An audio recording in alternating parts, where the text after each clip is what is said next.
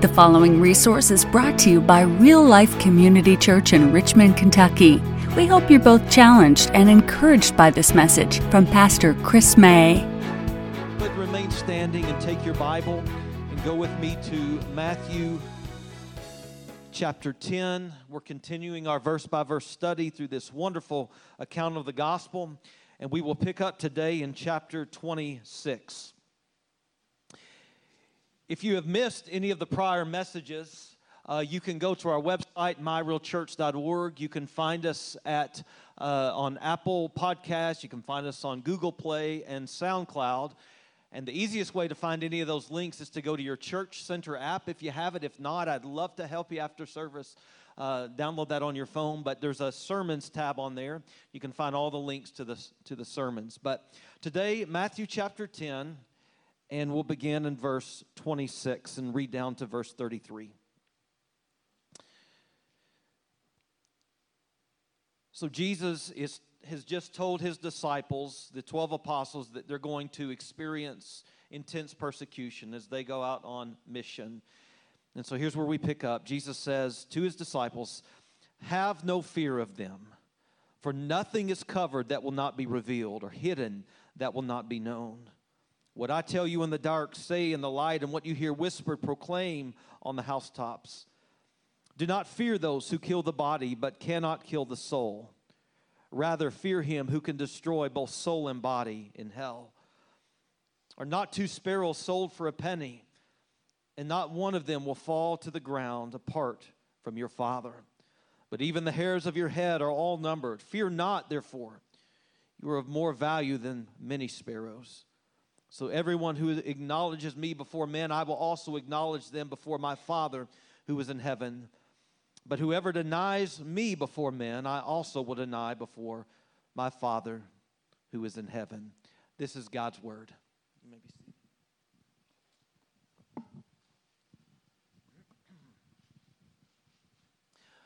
So in its entirety, Matthew chapter 10 is about Jesus' commissioning of the 12 disciples. He's sending them out on their first missionary endeavor, and he's preparing them for what will come over the next several years of their lives. And so much of chapter 10, consequently, is unique to the apostles. But what we're focusing on throughout the study of this chapter are the universal principles, that apply to all believers throughout Christian history. Because the apostles, Matthew calls the 12, he calls them apostles in chapter 10. But before he calls them apostles, what does he call them? He calls them disciples. And friends, every single one of us, if we are Christians, we are disciples. Every true Christian is a disciple. This is very important because throughout my ministry, I've heard many Christians, and unfortunately, I've heard many pastors espouse some type of theology that goes something like this. Well, being a Christian essentially just means that you believe that Jesus died for your sins and you want him to be your Savior, and then you're a Christian. But then in later years, maybe you actually want to follow him, and then you'll become a disciple. So it's kind of like discipleship is Christianity 2.0. So it's like, come to Jesus in faith, and you'll go to heaven, and then one day actually decide to follow him. It's like, that is not in the Bible. That is not the gospel. That's not the plan of salvation. To come to Jesus Christ as a Christian, to become a Christian, is to follow him as not just Savior, but as Lord and Savior. It is to be a disciple. It's to be a disciple. This is what saving faith looks like. Saving faith, yes, it believes in the facts of the gospel and the death, burial, resurrection of Jesus Christ. But beyond that, it says, not only do I believe in the facts of the gospel, but I'm going to live as if Jesus were Lord of my life, because he is Lord of my life. That is what saving faith looks like. And I want to just stress again that we don't believe in this church that we're saved by good works. So good works are not the means of salvation, but we often say that good works serve as the evidence of salvation. So someone who does not experience life change, who does not seek to follow God, I don't care if that person came to the altar and prayed a heartfelt prayer, if that person does not have the evidence to back up the claim that they are a Christian, that I would kind of doubt the validity of their faith and relationship with Jesus. Does that make sense? So here's bottom line. If you consider yourself to be a Christian, a real follower of Jesus, you are a disciple. You're a disciple. Just like the 12 apostles. They were apostles. That was an office, but they were first and foremost disciples, just like you, just like me. And so if you are called to be a disciple, I think before making that decision, like, yes, Lord, I want to be your disciple, you need to know the implications of what discipleship entails. Now, this is not an exhaustive list, but I just want to give you a few points here, and we're going to move through this part very quickly. Number one, discipleship means living by the principles of the kingdom. Jesus says in Luke 6:46, he's puzzled. He says, "Why do you call me Lord, Lord, and do not the things which I say?" I imagine he probably asks a lot of people that still today, wouldn't you say? You've met a lot of people who claim to be Christians, but they live no differently than the world.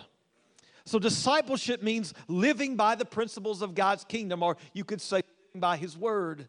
Secondly, discipleship means proclaiming the gospel to the lost. Let me just share with you 1 Peter 2:9. He says to Christians in general, you are a chosen race, a royal priesthood, a holy nation, a people for God's own possession, that you may proclaim the excellencies of Him who called you out of darkness and into the marvelous light. Friends, proclaiming the gospel, the good news of Jesus, is not just the job of the preacher. It's not just the job of the missionary. It's the job of every single believer. So, God has called each of us as disciples to proclaim the gospel, to invite people into the glorious kingdom of light, the kingdom of God. A beautiful picture. Thirdly, discipleship means, and this is our focus within this Matthew chapter 10, discipleship means a willingness to suffer for the sake of the gospel, to endure persecution. I've said over the last couple weeks that most of us will not experience the same level of persecution that others experience around the world. You know, people are literally dying because of their faith all over the world on a regular basis. There are people today who are imprisoned because of their gospel proclamation, because of their faith. And so most of us in our lifetime will likely, here in America, not experience this kind of persecution. But we will experience some level of persecution. Matter of fact, Paul reminds us of that truth in his letter to Timothy. This is 2 Timothy 3:12. He says, "Indeed, all who desire to live a godly life in Christ Jesus will be persecuted." So, let me read you one more text. This is Romans 8:16 and 17. The Spirit Himself, the Holy Spirit, bears witness with our spirit that we are children of God. And we say amen to that, right?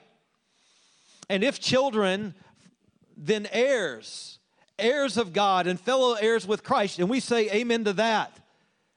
But listen to the rest of the verse. Provided, so we're heirs with Christ, provided we suffer with Him, in order that we may also be glorified in Him. So suffering for the sake of Christ, it is a necessary part of discipleship.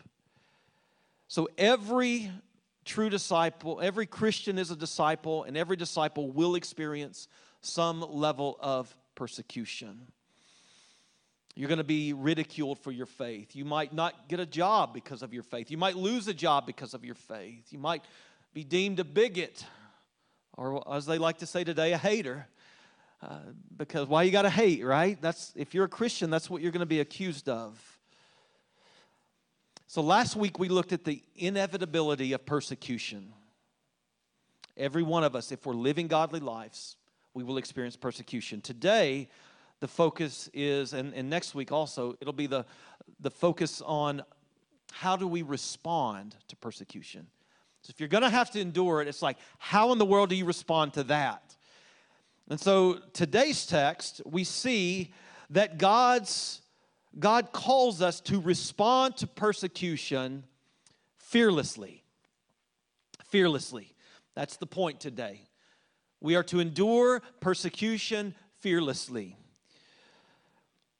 Look at Matthew 26, just the first part. Jesus says, he's talking about to the disciples about the people who would be after their own lives. And he says, have no fear of them. It's like, that's easier said than done. Do you know, let me ask you, what command do you think is repeated most frequently in the Bible? You might say, well, the command to pray, the command to share the gospel, the command to read your Bible, the command to walk in wisdom. But you know the command that's repeated most frequently, according to a New Testament scholar, N.T. Wright? Do not fear.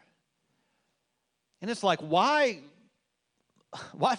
repeat that command more than prayer and, Bible study and sharing the gospel? Why warn against fear so often? Why command over and over, do not fear? Well, I think it's simple because fear can be paralyzing. So if you walk in fear, you won't obey any of the other commands because fear paralyzes us. Just give you a couple examples here. You likely know somebody in your life who maybe wants a career change. Like they're stuck in a job, a career they don't like. And so maybe that new career that they're dreaming about, it necessitates them going back to school and to get a different degree. But they're like, you know what, at my age, and I don't know if I could pass tests. I don't know if I could handle the workload. And so because of fear, they stay in a job and a career they just don't like. I have a dad who is very, very smart. And he had 3 years of college here at EKU before meeting my mom. And when he met my mom, he's like, I'm not going to finish. I'm just marrying this lady before she gets smart and, says, no, this is what I did too. I turned down a scholarship. I went to college later, but when I was 18, I had gone to Georgetown College, had a vocal scholarship, had all my, and then I meet my wife, Nikki, and I was like, I'm marrying her right now because she's going to wisen up at some point and just kind of, so I'm going to hook her while I can. But my dad, after quitting college, he worked for a factory in Lexington. He worked for Trane for 35 years. He was a foreman. Dad's very intelligent, very creative. But that job, it was secure. It was predictable. But can I tell you that he hated every single day of his job? His mother said, listen, I'll pay for you to go back and finish your degree. But every day he would just talk about how much he hated his job, but he would faithfully go day after day. Why? Hopefully he's not listening to this right now, but quite frankly, fear. He may not call it that. He might not package it as that. But his job, again, was predictable. It took no risk. He knew it was going to be there tomorrow. Day after day, he went to the same job because he knew he'd get the same amount of money. And he just, if he stayed there, there's no risk. And so he was paralyzed by that fear and spent 35 years doing a job that he had no desire to do. Fear paralyzes us. Think of the major media outlets. I don't often get political here, and I'm going to try not to, but can we just all agree that every media outlet, major media source, there's always an agenda. And they almost always have some political agenda, and the organizations are very smart, aren't they? Because they realize that if they can get the general public to constantly tune into their often distorted and fear-infused stories, that once they have you paralyzed by fear, then they can give you whatever solution they propose. They can come to the rescue, and you're like putty in their hands. They're notorious for fear-mongering, aren't they? Just think of COVID. Now, I'm not suggesting that COVID wasn't serious on any level. I had friends who were really sick and in the hospital, and I've known a couple of people to die through this.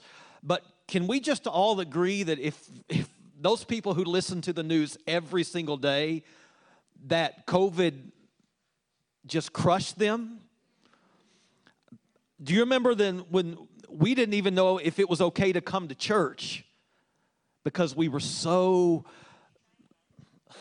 Siri just asked me if I could try again. Maybe I wasn't clear. That was very odd. But we were so... Apple now helps you preach, I guess. Man. But we were so just saturated with fear that, I mean, goodness gracious. You get the point, friends. Fear can be paralyzing. It can cause us to think and to behave irrationally. Just think of election time. Anytime there's election, so every news outlet has a favorite candidate. True? You know that. So here's what they do. Their goal is to get you to love their candidate. And just in case you don't love their candidate, here's what they do. They focus most on the candidate they don't like, and they embellish every little bad detail about that person. And here's, when you listen to it enough, here's the message they're sending out with just in small increments day by day. If you vote for person X, then this country will be destroyed. You'll be broke. It won't be a country you want to live in anymore. And then you buy into that. You're like, oh my goodness, I could never vote for this person. And they're like, but let us give you this candidate. And then you've got the other media outlet doing the opposite, saying if you vote for, person Y, then the country is going to collapse. The economy is going to collapse, so on and so forth. You get it, right? Well, it's the same when it comes to fear in our spiritual lives. I think this is why the Bible repeats the command over and over, do not fear, because we can have the best intentions to serve the Lord. We can have the best intentions to proclaim the gospel, to endure suffering for His sake. But listen, if we walk in fear of being persecuted, we won't do anything. If we're overcoming fear, think of it. We will never share the gospel because of the fear of rejection. We won't live any differently than the people of the world. We will not live as disciples. We will not live by kingdom values. Why? Because we don't want to be seen as misfits. Fear. What will they think of me? We won't give generously. This is why a lot of Christians today, the average Christian gives away, I think it's 2 or 3% of his or her income. Why? Fear. Well, if I give, I might not have something. And what if the Lord doesn't come through for me? It's fear. And we certainly will not endure extreme persecution if we're scared of emotional pain, physical pain, and death. So Jesus said to His disciples as He sent them out on this journey, and He says by implication to every believer throughout history, you're going to be persecuted. I'm sending you out. Remember, I think it was verse 16. I'm sending you out as sheep amongst wolves. And then He says, do not fear them. Because you won't accomplish anything if you fear men.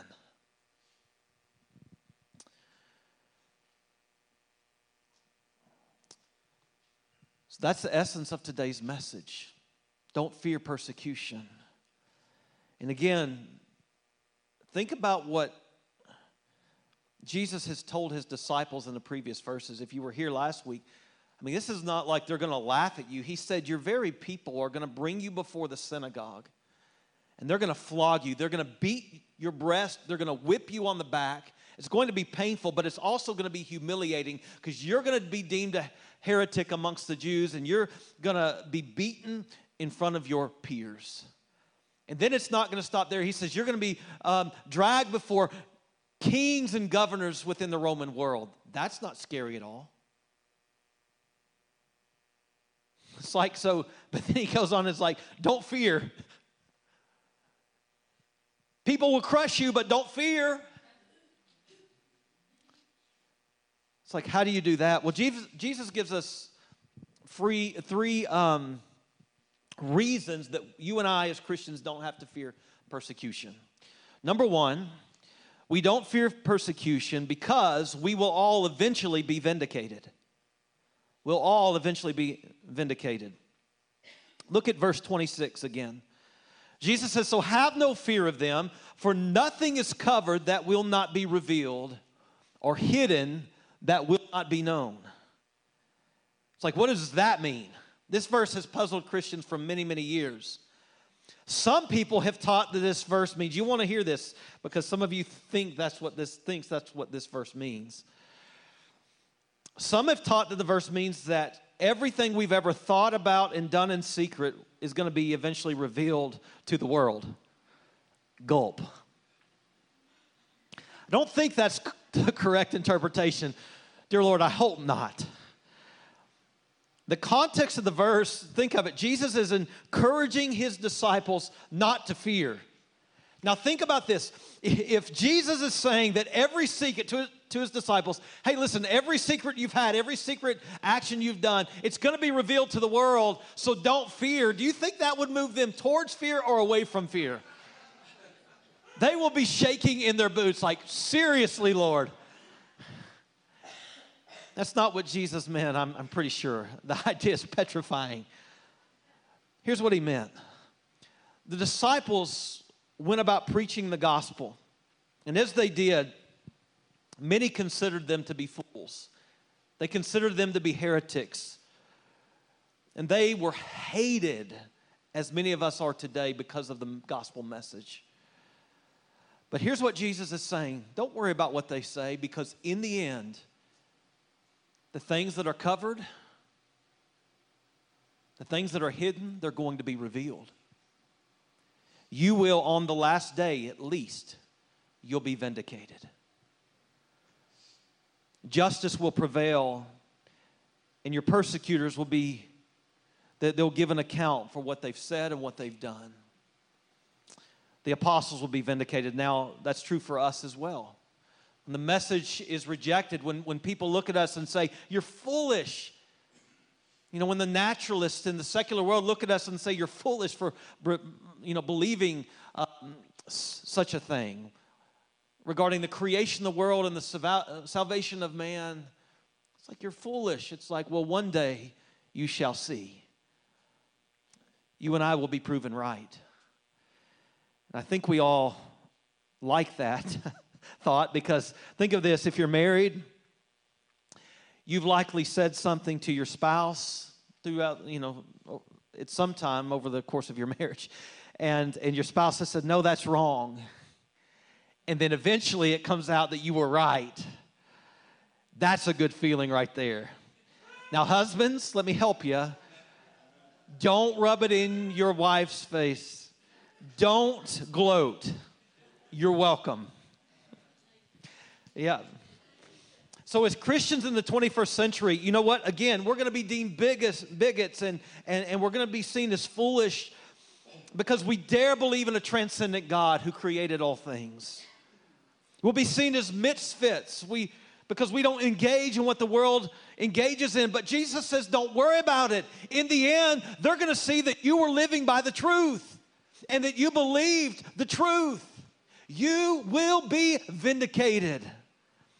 So that ought to help us not to fear. Second reason we don't fear is because we fear God. We don't fear man because we fear God. Look at verse 28, another puzzling verse. Do not fear those who can kill the body, but cannot kill the soul. Rather fear him who can destroy both soul and body in hell. I could go turn on the fire and brimstone right now, but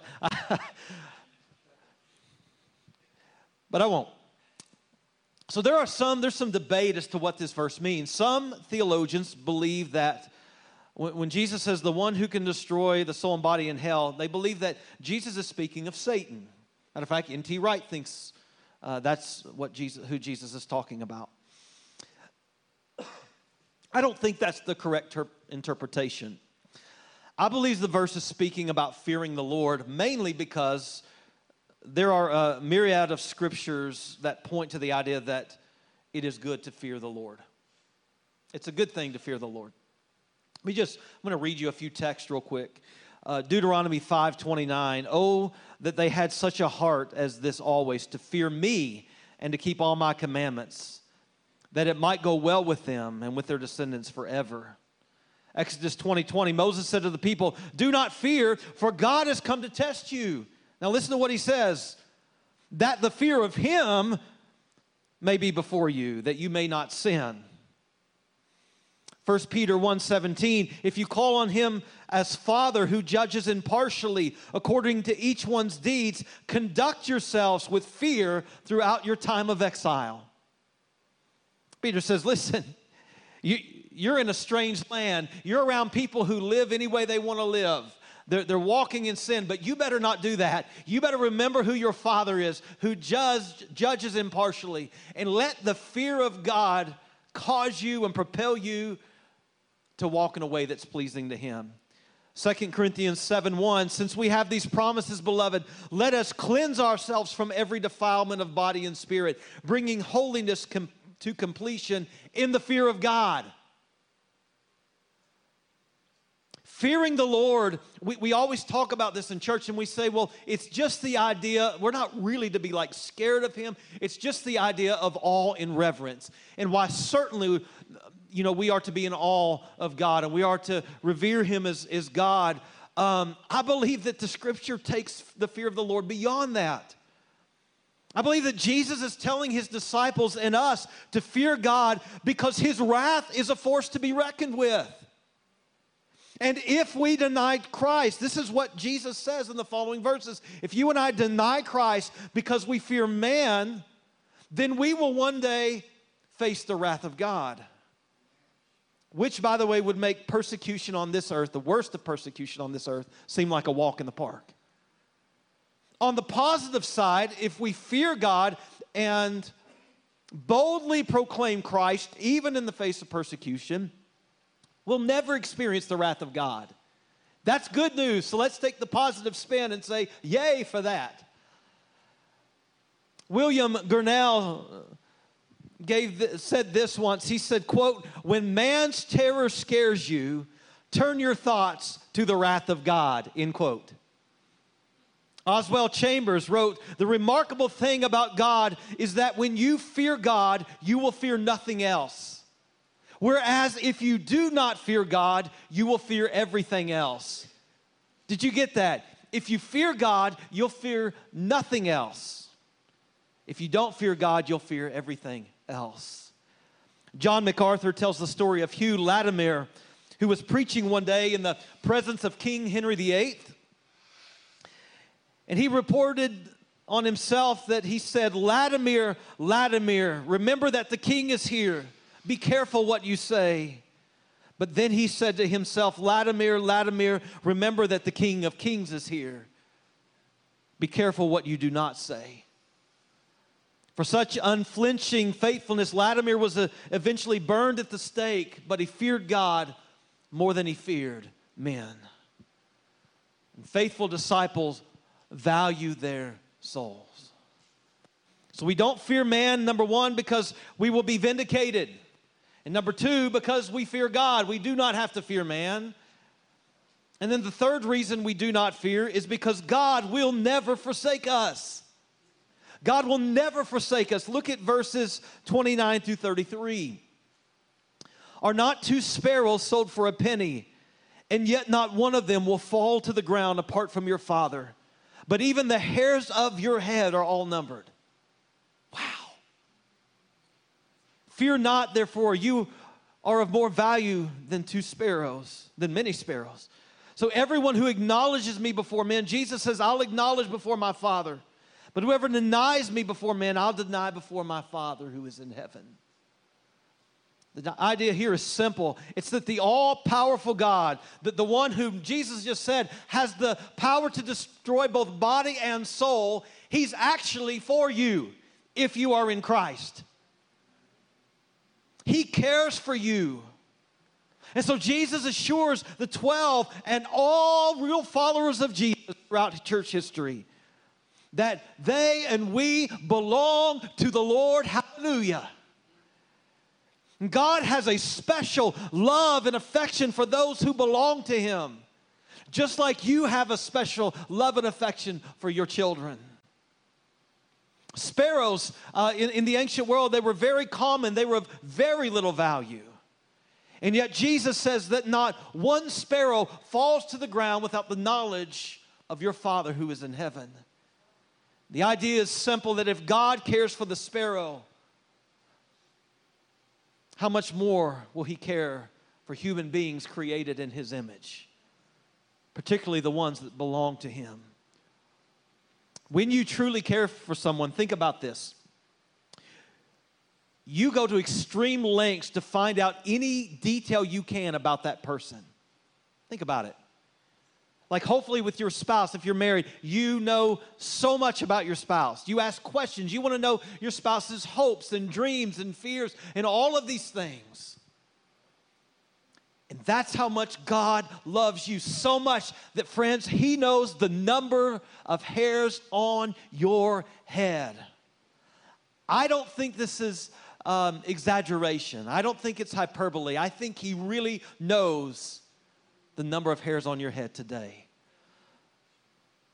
For some of you, that's an easy number. Just saying.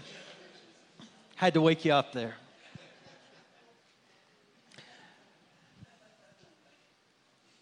That idea, that fact is supposed to give us great comfort. Great comfort.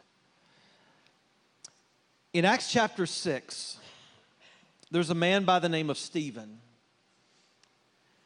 who did the work of the kingdom. He was charged with blasphemy by the authorities. He was stoned because of his proclamation of the gospel. And here's what I want you to see, that when we face the most intense persecution, Jesus' words about God's love for us and the way that He is with us, they're meant to encourage us and help us to endure persecution. And this is what Stephen the martyr felt. I want to read for you just a short passage, and I'm getting ready to wrap up. But Acts 7:54 through 60. It says, when they heard these things, they were enraged, these authorities. They ground their teeth at Stephen. But he, full of the Holy Spirit, listen, you're not alone when you're persecuted. You have the Holy Spirit. But he, full of the Holy Spirit, gazed into heaven, and he saw the glory of God. He's about to die, but full of the Holy Spirit, he looked into heaven. And he saw Jesus standing at the right hand of God, and he said, behold, I see the heavens open, and the Son of Man standing at the right hand of God. But they cried out with a loud voice and stopped their ears, and they rushed together at him. They cast him out of the city, and they stoned him. And the witnesses laid down their garments at the feet of a young man named Saul. And as they were stoning Stephen, he called out, listen to his words, Lord Jesus, receive my spirit. As he's being stoned. And falling to his knees, he cried out with a loud voice, Lord, do not hold this sin against them. And when he has said this, he fell asleep. That's the nice way of saying he passed away. Do you sense the peace in his life to where he could even say, Lord, forgive those who are stoning me. They have no idea what they're doing. Does that sound like anybody you know? Is that not the testimony that we have of Jesus Christ as he hung on the cross? Forgive them, Father, they know not what they do. And that's that peace. It's the testimony that we've heard over and over. That peace has been evident in the lives of martyrs throughout the ages. Friends, God will never abandon us. He's with us in the worst of times, in the most extreme persecution. I told you the story just last week of John Rogers. Remember John Rogers? He was this former Catholic priest, and he converted to Protestantism. He was discipled actually by William Tyndale, and Rogers ended up helping us get the first Bible translated in English. It's a beautiful thing. So when Rogers was converted, eventually when Queen Mary I came into the power, Queen Mary I, remember we call her Bloody Mary? When she came into power, she hated Protestants. She was a devout Catholic, and she wanted to crush the Reformation. She had, I think it was over like close to 300 men and women burned at the stake because of their faith. And John Rogers was the first.